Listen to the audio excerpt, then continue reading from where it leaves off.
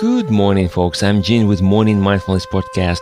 Hope you're doing great wherever you are. Let's breathe and smile. There was a really cold winter one time. A little sparrow was flying looking for a place to hide when the cold wind blew and the sparrow fell on the ground. That could have been the end of the story, but the bird fell on the farmyard.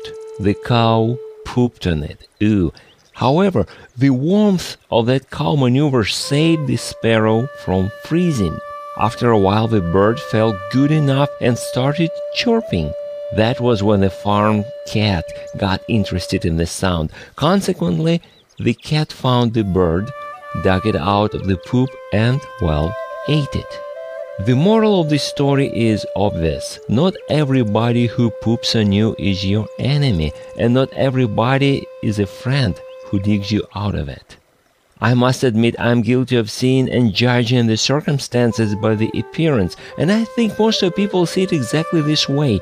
How does it look like based on the common opinion? I call it convenient opinion, something we choose to believe in order to avoid the argument with people around us. Is it always true? Are we really seeing and understanding things the way they are? I had some things happen to me in the past that most of people see as a disaster. Gene, how did you survive? The more I think about it, the more I realize that it was actually the way to save me, redirect me, and give me a brand new life, even though at that time it did feel like a large bucket of poop dumped on me. Keep it in mind, my friend, things may not always be the way we see them. Always take your time to think. Thanks for stopping by. You can subscribe to my podcast or contact me through my site hpln.org. Now let's breathe and smile. I'll talk to you next time.